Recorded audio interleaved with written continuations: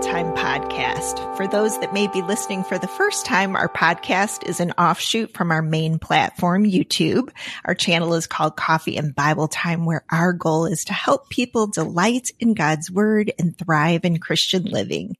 We also have a website and storefront with Bible studies, prayer journals, courses, and more.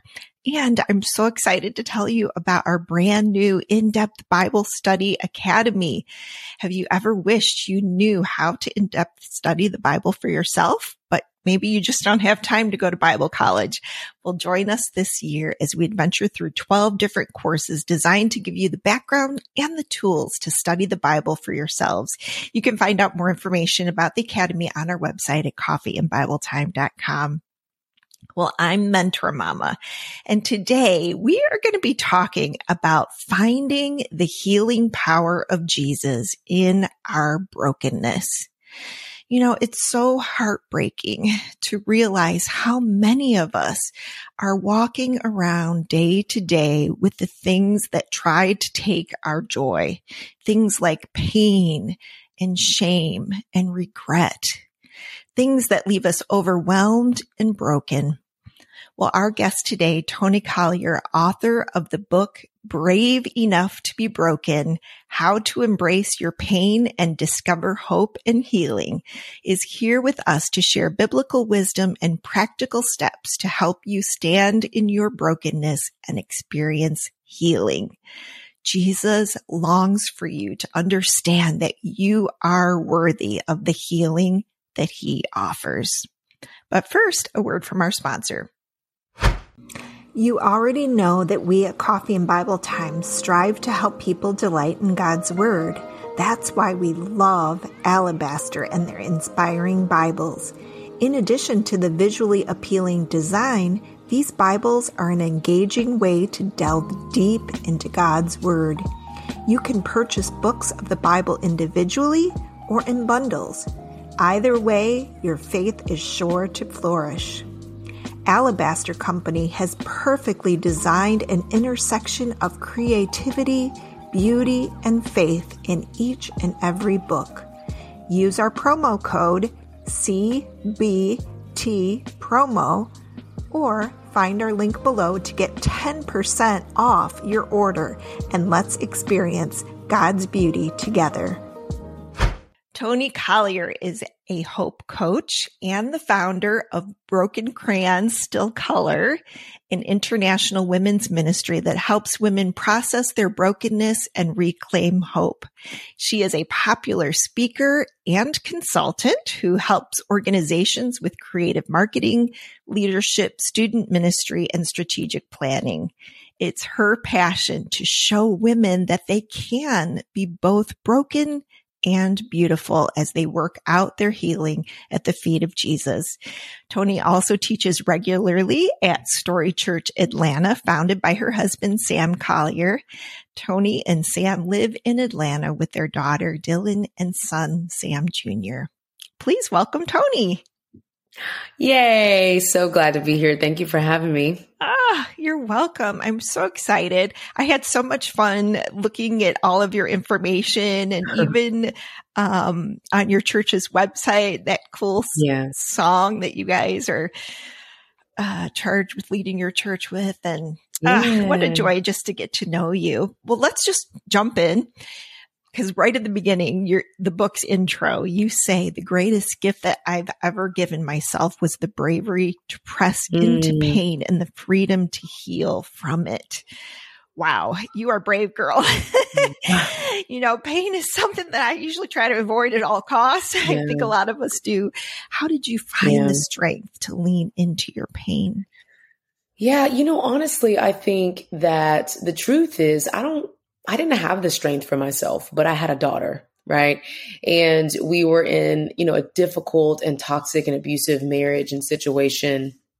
And I say this all the time. I just don't think I had the confidence in myself, the worthiness in myself to get out and find safety and healing for me. But when I saw fear in my daughter's eyes for the first time and I thought about her future, it connected a lot with my childhood. I was like, gosh, I had such a rough childhood. I just don't want that for my daughter. And so for anyone, I want to change. It's even in my book.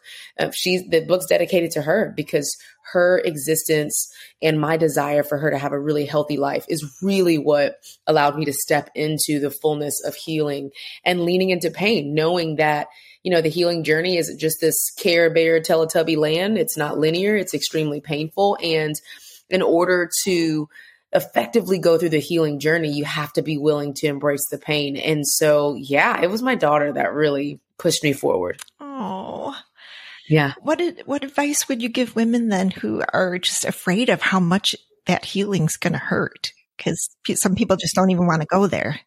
Yeah. I mean, I think embracing the pain and knowing and being aware that it's valleys, it's darkness, it's hard. It's hard to look back at the things that broke us in the first place and really succumb to this idea of, how could someone do that? Why am I in this situation? Then we question God and we question the situation. I think the advice is to be aware and to be okay with the valleys, not because we're strong enough to endure them, but that if we are aware that the healing journey is painful, then we can invite God into it that much more, right? I don't think God's calling us to endure pain. I think he's calling us to sit in the pain and allow him to endure it for us, right? Like to be there, to call on the God of witness, the God of relief, the God that says his burden is easy and his yoke is light. I mean, that's the God I think that we forget to call on when things get really hard. But when things are hard and when we have the willingness to embrace pain, it's when we see his grace and mercy and closeness the most, right? Yeah, no, absolutely. Yeah. I concur. And it's so hard sometimes when, we're scared ahead of it. But I think what you just said is so freeing, right? God really does want to yoke that burden with us. And so if we allow him to do that, then we can absolutely experience the true healing. Yeah, that's good. Well, you begin chapter 1 with a raw description of your rock bottom. You're so authentic. You said you felt like a complete failure. If you could give your younger self a piece of advice, what would it be? The one thing I say to little Toni, because I invite all of her and her feelings into the room all the time, and I do that very purposefully, is that God is kind. I think there was this thought that God was this big, mean God, and he was shaking his finger at me for everything I'd done, for everything I endured.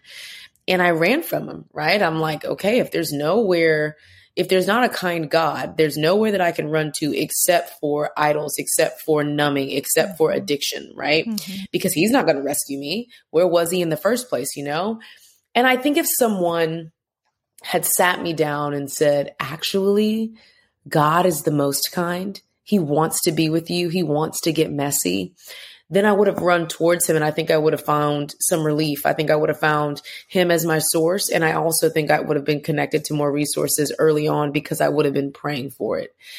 And I think we just have to do our best to remember that in really painful situations, in the brokenness of who we are. I think it's important that, we start to go back into our Bibles and read read Exodus and read Leviticus and Numbers and Deuteronomy. I mean, all these books where we see Israel just defying God, like right after left. I mean, they're just going back to all their hard ways and idolizing so many things. But God is still just like, I have a plan for these people. I've chosen these people. And I think that if we remember that we are a chosen people too, that we have a divine lineage, that God's not going to leave us in the messy stuff. As a matter of fact, it's the one of the 100, right? He's leaving the 99 to come after the one lost, the one crazy, the one that he's just like, Lord, I just can't control this one. I got to go get her. I got to go get him. If we remember that about God, I think we'd fight a little bit harder. I think we'd hold on a little bit tighter to everything that he has for us, no matter what. Yeah. That's a good thing to think about because so many of us, I think we get caught up like in the current emotions of the situation, right? But if we can try to remember. Learn what theology is and how to study God within the Bible in course number 7 of our In-Depth Bible Study Academy.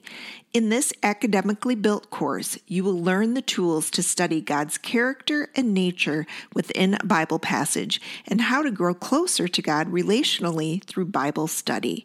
This course, titled Theology, Knowing God Through In-Depth Bible Study, is packed with teaching lessons, homework, quizzes, and a resource list for personal study.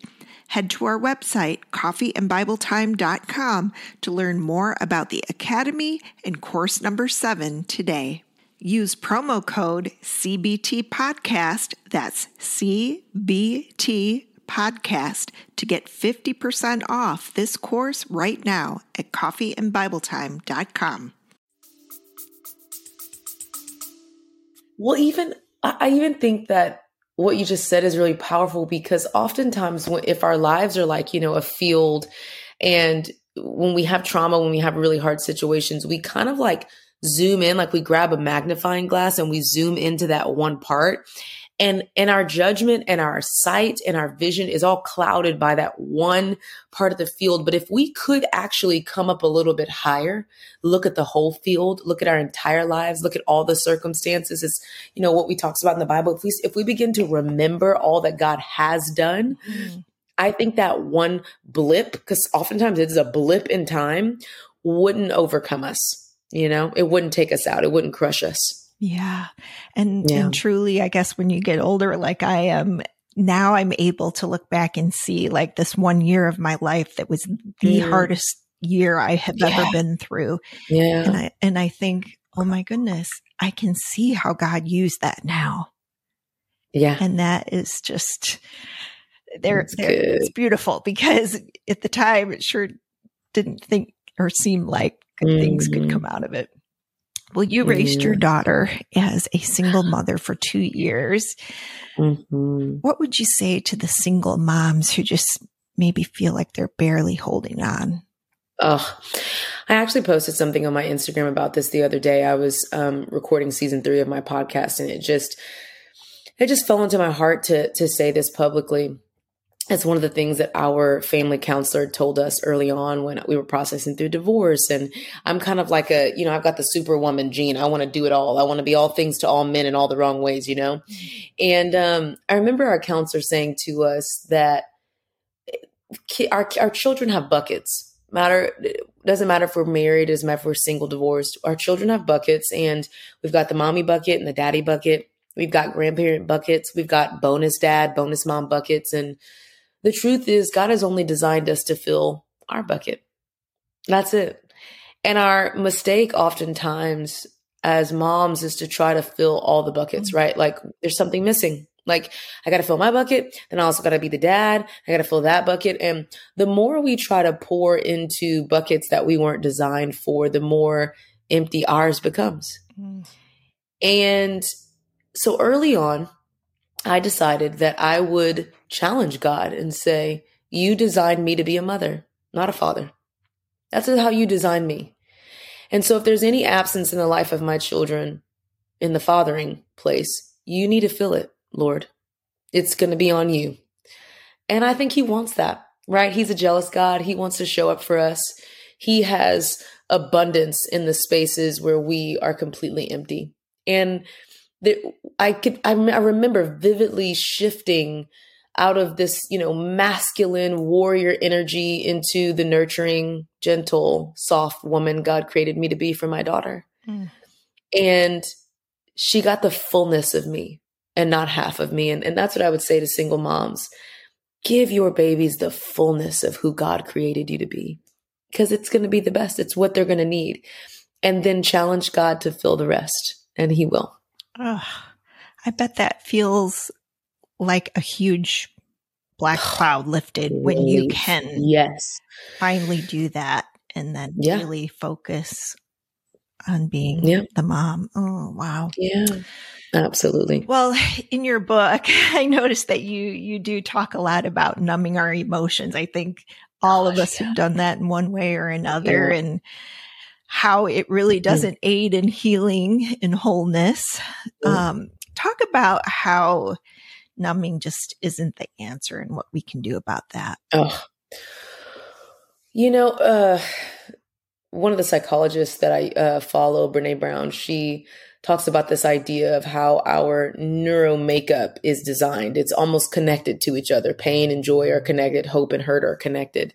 And what that means is as we experience joy, we experience pain, through those same neuro pathways. And sometimes what we do is we do our best to numb pain, right? We numb the hurt. We don't want to endure it. We're just like, mm-mm. When we numb our pain and our hurt, we inadvertently numb our joy and our willingness to access those types of emotions, because God obviously made us super complex, but he also made us pretty simple, like when it comes to emotions, we experience all of our emotions out of the same neural pathways. And so I would just say to someone, if you really want the fullness of joy and hope and happiness in your life, then unfortunately, you have to also be willing to experience pain and hurt and betrayal and abandonment. My friend Carrie Scott Garcia says this. She said, hope rises from the dirt, right? You don't need a whole bunch of hope. You don't need a whole bunch of faith when everything is going well. Our faith is exercised when we are challenged to move mountains or ask God to give us the strength to climb them, right? And so we don't rob yourself. Don't rob yourself of all of the emotions we were designed to hold and to experience, and know that God just doesn't waste anything. He just doesn't do that. That's just not who he is. He can turn the scraps into a triumphant symphony. He is masterful at turning all of our pain into divine purpose. And so don't rob yourself, God, the opportunity, people, the opportunity to learn from what you've endured, because they really will. I mean, I'm literally a living testimony right now on this podcast. Like, gosh, that really sucked for a while there. But I'm so glad that I have words to speak out of pain that will hopefully inspire someone today that's listening and watching this. Yes, absolutely. Yeah. Well, I love how you are very much an open book. But even you've said yourself, you're sort of still in this process of healing. Yeah. How do you balance your recovery and sharing your struggles as someone who's in the public eye? Well, I always say this. I am going to do my best for the rest of my life to lead from whole places. I think a common mistake that we make is that we start to try to lead out from places that haven't had some level of healing. I do my absolute best to speak on things that I am hopeful about. That's kind of the indicator for me. Typically when I'm bitter about something, sad, a little bit angry, a little bit spiteful about something, it still needs some healing. And there are areas still in my life that still need some healing. I'll just share this, and I don't even think I shared it publicly before, but I've got a second book that I'm writing now. And I started writing about this specific topic, and I was so excited. I was like, oh, this is going to be good. This is going to change and revolutionize the church, da-da-da. And the Lord started to convict me righteously on the fact that I wasn't ready to write about it, that I still had some animosity. I still had some bitterness, and I was devastated. Okay. I had got my writing coach. I had done all the outline. I mean, it was just amazing. And I'd wasted in my mind all these people's times. And my friend was like, you're going to write that book, maybe one day, not today, but you will write that book. And the Lord was so kind in my obedience that he gave me another really amazing book that I'm working on now. And I'm grateful for that. And that's just me holding up my end of integrity, saying, I will not talk about things that I am not ready to speak about and lead on from a hopeful place. And so that my advice to anybody would be, check your heart. Like, we got to have accountability around us. I have accountability around us, but you know yourself. You are your greatest accountability if you are walking in step with the Lord and you're allowing the Holy Spirit to righteously convict you. And so tell your story. Be unbridled in the things that God has brought you through, but also make sure you're through them, right? Through the most painful parts of them, so that the fruit that you bear will be fruitful, and you won't be on Facebook Live talking about how much you hate your ex. Okay. I mean, goodness gracious, so I just think there's some integrity and some morality that we have to be sure we have once we decide to lead out from those places. Yeah, absolutely. Yeah. And kudos to you for being self-aware and just, detecting the Holy Spirit's guidance and saying and being willing to step back when we know maybe this isn't just the right time yet. It may still come. I know. In chapter 10 of your book, there's a section on keeping your eye on the enemy. Yeah. Tell us about the way he attacks and what are those lies that he's trying to deceive us with? I know. It's unfortunate because I only had room there at the end of the book to write about 3 of them. Okay. But the truth is there's so many. And so I'm going to maybe give a few in a nutshell here. But I think the pain comparison trap, I think the enemy can allow us to look to our left and right and compare our pain. And either we say things like, well, my pain's not that pain. Like I haven't been through that. So I just need to be quiet, right? Like this is just too much. And when the Lord is saying, I bottle up every single tear, and I did not in my word tell you which tears I bottle up. It's all of them. Right. So I think that's a big thing, is not to fall into the pain comparison trap and allow ourselves to belittle our pain, right? I also think the enemy will attack us and say, I'm just alone. I'm alone out here. There's no one that's here to rescue me. And unfortunately, we have seen so many leaders and pastors fall. And the root of that has been shame, right? The root of it has been, I need to hide what I've done, what I've been thinking about, how I'm feeling because I'm on a stage, or I've got a social platform, or I'm an influencer, or I have to protect my kids. When in all actuality, I mean, shame is a thief, goodness gracious. Shame will allow us to sit in isolation where everything will fester and grow. And the enemy will keep us there. But the truth is, shame says that I am bad. Guilt says that I've done something bad. We can be guilty. We can be guilty of things, right? Like we're guilty of sin because that's just who we are as imperfect human beings. But we can also decide that guilt can be restored, right? Like we don't have to allow the enemy to attack our identity, which is what shame is, an identity attacker. It says I'm not worthy. It says that I've done something wrong and God will never redeem this. But you can be restored from guilt for sure. So I think those are just some of the ways. And I just would encourage people not to let the enemy allow us to hide. There's a scripture, James 4:7, the Message version. I love it so much. It says, yell a loud no to the enemy and watch him flee. Whisper a quiet yes to Jesus and he'll be there in no time. That means that when we're in pain, when we're enraged, we get to yell at the enemy and tell him to leave. But if we don't have the energy, we really could just whisper to our Sar Shalom, our Prince of Peace, and he'll be there in no time. Yes. And I think that's like the greatest threat to the enemy. Oh, no doubt. Yeah. Yeah, no doubt. Whenever I'm feeling threatened, I'm like, in the name of Jesus Christ and by his shed blood, I declare. Oh, yeah, it's over. And the enemy's like, bye. It's like, I know, bud. Yeah. I know. We've got the right weapons here, Yes, we sure do. Well, in the book, you also write that one of the things that you often hear from women is that they know God, they believe in his power, but just everything is still so hard. How do you suggest that women process this, especially if they feel like they have a close relationship with God? Oh, yeah.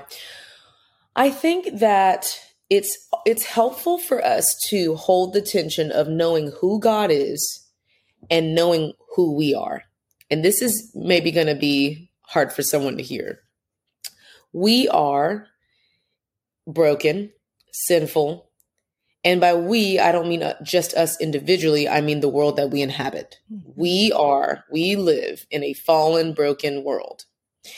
And it's almost as if we place the character of God in cahoots with the brokenness of man. And when we do that, we get really upset at the Lord because we have not esteemed him into his rightful place, which is hovering over the chaos, right? Genesis, the Holy Spirit hovered over all the darkness and all that was. But instead we don't allow God to hover. We tether him to all of our problems and all of the things that we've ever done and ever endured. And that is not who God is. When we start to understand the sovereignty of God and put him in his rightful holy place. I mean, this again is why the Old Testament is so important. It's our foundational crux to the holiness of God, right? Like we just see, oh, New Testament, Redeemer, Jesus, we're all off the hook here. No. That was his final and triumphant attempt to help us because of how broken we were.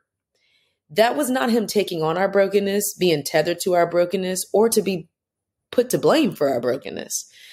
He was saying, I came down here and was one with you, not because I'm like you, but because I just at least wanted to be close enough to you so that you could see my divinity and my goodness. And so I think it's helpful if in our painful times, we blame where the pain has actually come from. Because if we can blame, this is a complex thought, if we can blame where the pain is actually like sourced from, coming from, then we can start to have the hope that God can actually save us from it because he's bigger than it, because he's hovering over it, not tethered to it. And that's what has helped me. I have genuinely a childlike faith. I'm like, if I jumped off a building, I'm pretty sure God could save me because I really do believe he could, right? Like he is that powerful. Now he may be looking at me like, sweet girl, I have given you a brain and some brain cells and you should not jump off that building. Okay. But I trust in his divine nature so much that those are the types of thoughts I have, but those are the types of thoughts that I have in everything. I'm like, if the Lord raised someone from the dead, okay, then he can raise this situation from the dead. He can do it. No. Like, let's not forget who we're talking about here. Someone that can raise someone from the dead, allow the blind to see, part an entire ocean. I can barely even stay afloat for 3 seconds. Let's be honest here. Okay. But I'm a fallen, broken human being. And he is a divine, mountain moving, sea parting, dead raising God. Allow him to stay there in his place. Yes. Allow him that. Yeah. And I think relief will come. I love the way you've worded that with the tethering, when we tether him to us versus when we let him hover, because I think that's where all the confusion, like you said, happens is we start to blame God, and he's really, and I think it also emphasizes the importance of reading your Bible and knowing who God is. You can't know that unless you're constantly learning and growing in his word. Well, let's talk a little bit about perfectionism. And what's that the key to success is not perfectionism, right?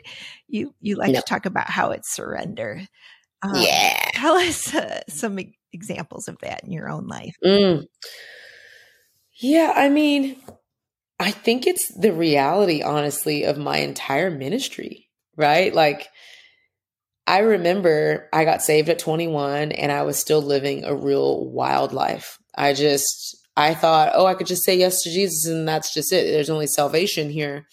But really, there was a life of sanctification on the other side of that. And it took me a while, 4 years actually, to understand that concept fully. I was walking in the idea that I was like a fan of God, but not like a follower of God. And I mean, still living my life. And it's really because I believed that perfection was the key to success. I was like, there's no way that it's like brokenness, that it's admitting that I'm wrong. No, it's me like showing up and pretending that I am like the best Christian in the world. That's what this is, right? I remember reading 2 Corinthians chapter 12. The Apostle Paul, one of my most favorite Bible writers and teachers and church planners and apostles in the forever. And in chapter 12, First of all, like 2 Corinthians specifically in this chapter is one of Paul's like most vulnerable moments. He's usually teaching, correcting, planting, all the things. But in this specific chapter, he starts talking about everything that he's been through. He's like, listen, guys, I have been on boats starving. I've been in and out of jail. Like, he's just like, I have just been through some stuff. Mm-hmm. And he's really kind of being sarcastic to them because they're dealing with boastfulness and they're just being crazy in Corinth after they planted this church. He's writing them these letters to correct them. And he's like, I can't even believe you guys. Look, I mean, look at all that I've been through. I'm the one that should be boasting. I should be boasting about like, look at all I've done for the kingdom.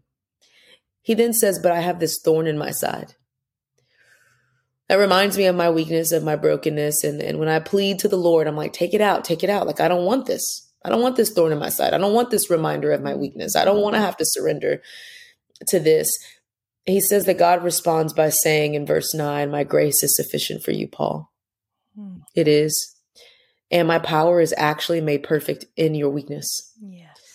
Right. And so Paul sits in that and he quotes God. And then the second part of the scripture, which is kind of like our call to action, he goes, therefore I will boast all the more gladly about my weaknesses, so that Christ's power will rest on me. I think I've hit a point in my life where I want God's power more than my perfection. Because it's fake. It's not even real perfection. It's actually just fake perfection. Mm-hmm. It's man-made, fabricated, hiding all the broken parts perfection. It's false. And when I get any moment to surrender, every day I wake up with my hands up like this. And John Eldridge has this resilience path. And he says, Jesus, I give everything and everyone to you. Take over my life because you're better at it. And it was in those moments, and it continues to be in those moments, that God lets me be on coffee and Bible time, like none of it. I mean, it's just him. Yeah. I'm not actively pursuing lots of things. God's actively opening doors because he can trust that I'll surrender. I will not try to make it about me. I'll always point to him. Yeah. And I think that's where the fun stuff goes. That's where it comes out at. It's like, oh, look at God. Look how he opened all these doors for me. I'm not even trying. It's amazing. Mm-hmm. Yeah. Oh, we can totally relate to that. We, the three of us have been part of Coffee and Bible Time, my two daughters and myself. And one of my daughters went like for a 6-month missions trip to Ecuador and Colombia. And she was with YWAM doing all these things. And we literally thought, how in the world are we ever going to get through this? Well, it was the same thing, just trusting God and he brought us through. You just, in our, what we perceived as it definitely was our weakness, and he came through like a champ. Somehow he always does that. He does. Well, I know community is very important to you. Yeah. So what are some steps that women can take to cultivate a healthy and loving community? Oh, I love community very, very much. I'm actually in something called a confessional community, and it is just as hard and beautiful as it sounds. Okay. A confessional community. We meet every month for 3 hours. We are very intentional about that. And then once a year, we meet up in person for 3 to 4 days, and we dive deep. It has been one of the most healing things I've ever been through. I've got sexual trauma in my past. I've also been through a 16-week sexual trauma group, a community group. And that was just hard. It's hard and beautiful, hard and beautiful, hard and holy is what all these things are. Here's why. Because our God-given Christ-like community is literally, like my friend Ann Voskamp says, Jesus with skin on. People show us maybe 40% of the type of love that God shows us, which is a lot, first of all. But when we can get 40% from the people that we can touch and hug and receive love from here on earth, it makes God that much bigger. Because if a friend would call you when you're going through a divorce, when you're in the hospital sick, if they show up and send flowers, how much more would your God do? But without those reminders, it is very difficult for us to imagine that someone's coming for us, coming after us. I would say it doesn't have to be a lot. Our confessional community is 7 of us. And it's been, again, one of the most healing things I've ever found. And we're all in our local churches. But even before I had this confessional community, I was in my local church with small groups, right? I mean, it is the way that we find community, or one of the easiest ways, in my personal opinion. And I would tell anybody to do their best to get connected to a local church. And if that local church is healthy and thriving and has the capacity and the resources to do it, they will help connect you to other godly people. Mm-hmm. It's important. It just is. It's almost like a non-negotiable. We have some non-negotiables in our marriage. We don't really yell. We don't do, like, those are some things that keep us afloat. I think a non-negotiable in this life as a Christian and as really just a human being is that you gotta have people who can see you. And I mean, see you and all your ratchetness. Okay. Because what happens is they remind us that we are like imperfect, and we're super wired for struggle and imperfection and brokenness. But in the same breath, we're still worthy of love and belonging. Only people can make you feel that way. Only people can sit up in your living room and know everything that you've been through and all that you done and say, I still love you the same. That unlocks something in us. Somebody's listening and watching right now, taking a second to think about everything that you've done, everything, every bad nook, cranny, ratchetness, alcoholic, all the things that you've watched, all the things that you've done wrong. If someone in your life knows all of that and they still show up for you, oh my gosh, that heals you. That heals you. That heals you. That sets you free. So many ways, you know? Yeah. No, absolutely. Yeah. Actually, I was just reading a book yesterday that was talking about how loneliness is just escalated so severely, especially since the pandemic, and how important these communities can be. And if there are any of you listening that you're not plugged into a local church, we have people in our small group. We have a women's, a mom's ministry small group. And sometimes there's people that aren't from our church. We welcome everyone. And so I just encourage you to, Toni said, you got to get plugged in somewhere. Yeah. And it's going to be your group that holds you accountable, the group that'll pray for you. That'll be there during the good and the bad. So yeah, I love that. Great point. Well, before we start to wrap things up here, I just wanted to talk about how many Christian women feel ostracized after a divorce. Sometimes it's self-inflicted. Sometimes it's coming from other places. Yeah. I want you to tell us about the letter that you wrote and the impact that it has had. I remember when we first had this concept as our women's organization, Broken Crayon Still Color, we were like, man, you know what would have been super helpful in our healing journey if we had like letters, like if a woman that had been through what we've been through before, if she could just like deposit some words. And so we couldn't find it anywhere. And we were like, we're going to write it. We're going to create them. So we have like a letter for the single mom, a letter for the divorce, a letter for the woman that's battling depression, like a letter for the woman that's been church hurt, like all these beautiful letters and these beautiful words from women that have been through it and have come on the other side of it. And I wrote a letter to the divorced woman, and the line that kept coming when I was praying about it before I wrote the letter, the line that kept coming up into my brain was, divorce just doesn't get the final say.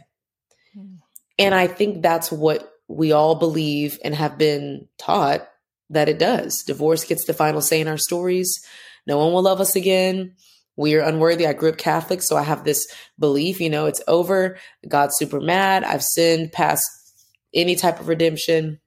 Divorce had gotten the final say in my story. And when I remember submitting it to the Lord, he just was like, Toni, why do you think I died on the cross? I didn't die on the cross for periods, for the ends of sentences, stories, and situations. I died on the cross for like a comma. My death was like a comma. And it's a comma in your story, in your life, in the way that you process things, in your daughter's life. Divorce does not get the final say. It does not close out your story. If anything, it invites me in to do even more healing and miraculous work. I've forgiven you, be released. And I look now at my life. I'm happily remarried to a man that loves Jesus and loves me and my daughter, to a man that's changed my life. We just had a son about, 9 months ago, 10 months ago. And it's crazy that I really did believe that my story was just over, as if God is not the God of commas. And so I would just say to you, divorce doesn't get the final say. Take that badge off. Take that little name tag, sticky name tag that currently says divorce, erase it, crumple it up, get another one, and write redeemed on it, daughter on it, hope-filled on it, whatever you want to write it on there, and take that other one off, because it is not over. It's not. Yeah. I'm sure that has just been so encouraging. And I love how your organization has those that you can send to people and encourage them. That's beautiful. Yeah. Well, before we go here, Toni, I'd like you to tell us a little bit about your ministry and how people can find out more information about you in the book. Yeah. So, all things for me is at Toni J. Collier on everything. ToniJCollier website, Instagreasy, YouTube, all the things, Instagrams.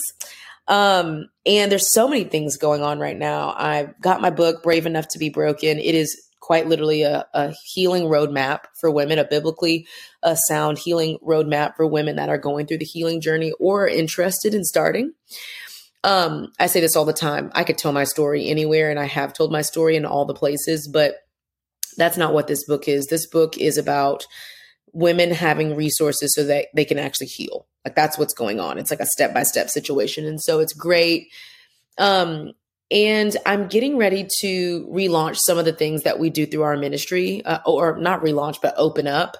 So I'm opening up our courses again. So we have a healing journey course. We also have a course that we're going to be releasing in the fall on divorce, post-divorce. So helping women that have gone through divorce.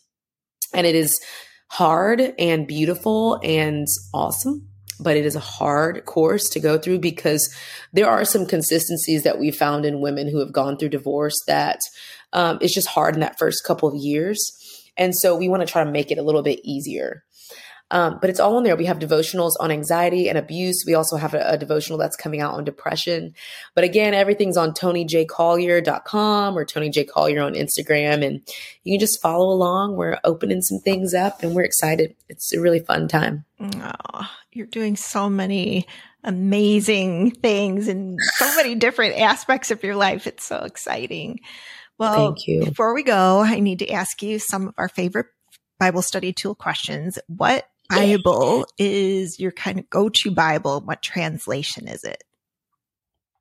Oh man. Okay. So this is interesting. My book has all NIV, but I'm doing the Bible in a year right now and they recommended ESV. And I'm like, oh, okay. So I've actually been this year reading ESV only. It's interesting. Okay. Awesome. Yeah. That's a great translation. Do you have any favorite journaling supplies or anything that you like to use to enhance your Bible study experience? I know you talked a little bit about journaling in your book. I know I do. I have this method. I still do it to this day. It's called 741. It's 7 minutes, 4 days with 1 day of reflection. And simply put, I'll try to do this in a nutshell, but it is in the book, like step by step. But for 7 minutes a day, you essentially do a check-in. It kind of, for those that are like, okay, I've never journaled before. I've never spent quiet time with Jesus, or I did. And then now I like fell off and now I'm trying to get back in without feeling so much shame about it. This is like a perfect thing. So 7 minutes, You go to God and you do an emotional check-in. How are you feeling? Tell him how you feel right now. Tell him some things that you experienced maybe yesterday. Just kind of do like a recap of yesterday and the end of that day. And then you repent. And then you ask the Lord honest questions. So in our ministry, we are not just about like, oh, let me just say some nice things about God. Let me just tell him how much we love him. Obviously, yes, reverence. But we like to ask some honest questions like, God, what do you think of me? If there was a word that you could bring into my mind right now, my heart, could like that describes me, what would you say? God, when I'm in my lowest moments, what do you think of me then? Like, pray an honest prayer. Like we're like, let's get down to it. And so that's the 7 minutes. So whatever you hear from the Lord, whatever you feel from the Lord, it may be like lavish and crazy. And you're like, I cannot believe I'm asking these things or I'm feeling these things. Write it down. And then you do that 7 minutes for 4 days. On the 5th day, go and reflect on some of the things that you felt the Lord has spoken to you, impressed on your heart. And just keep doing that. And it's this on-ramp, this like daily little on-ramp that gets you back into not only intimacy with God, but also from like hearing from him, like really believing that he is orchestrating your days and he's showing you different things throughout the day with nature and all the things. So 741, don't forget it. 741. Yeah, that's a great tip. Okay. Lastly, what is your favorite app or website for Bible study tools? Oh, this is so vain, honestly. It's a little vain and it's also really amazing. I love my friends over at YouVersion. I've been a part of the YouVersion communications team for a couple of years. I get to do the verse of the day. Aww. And I just really do enjoy that some days I'll open up my app and I'm like, okay, let me do my devotional. And it's my own face. And I'm like, not because I think it's cool, not because it's like, oh, this is so cool, everyone's seeing me, but because it's like, I get emotional about this when I see myself doing things for God's kingdom. I've seen myself do a lot of things. I've seen myself like drinking and partying and smoking and all the things. Like I've seen my face associated with so much darkness.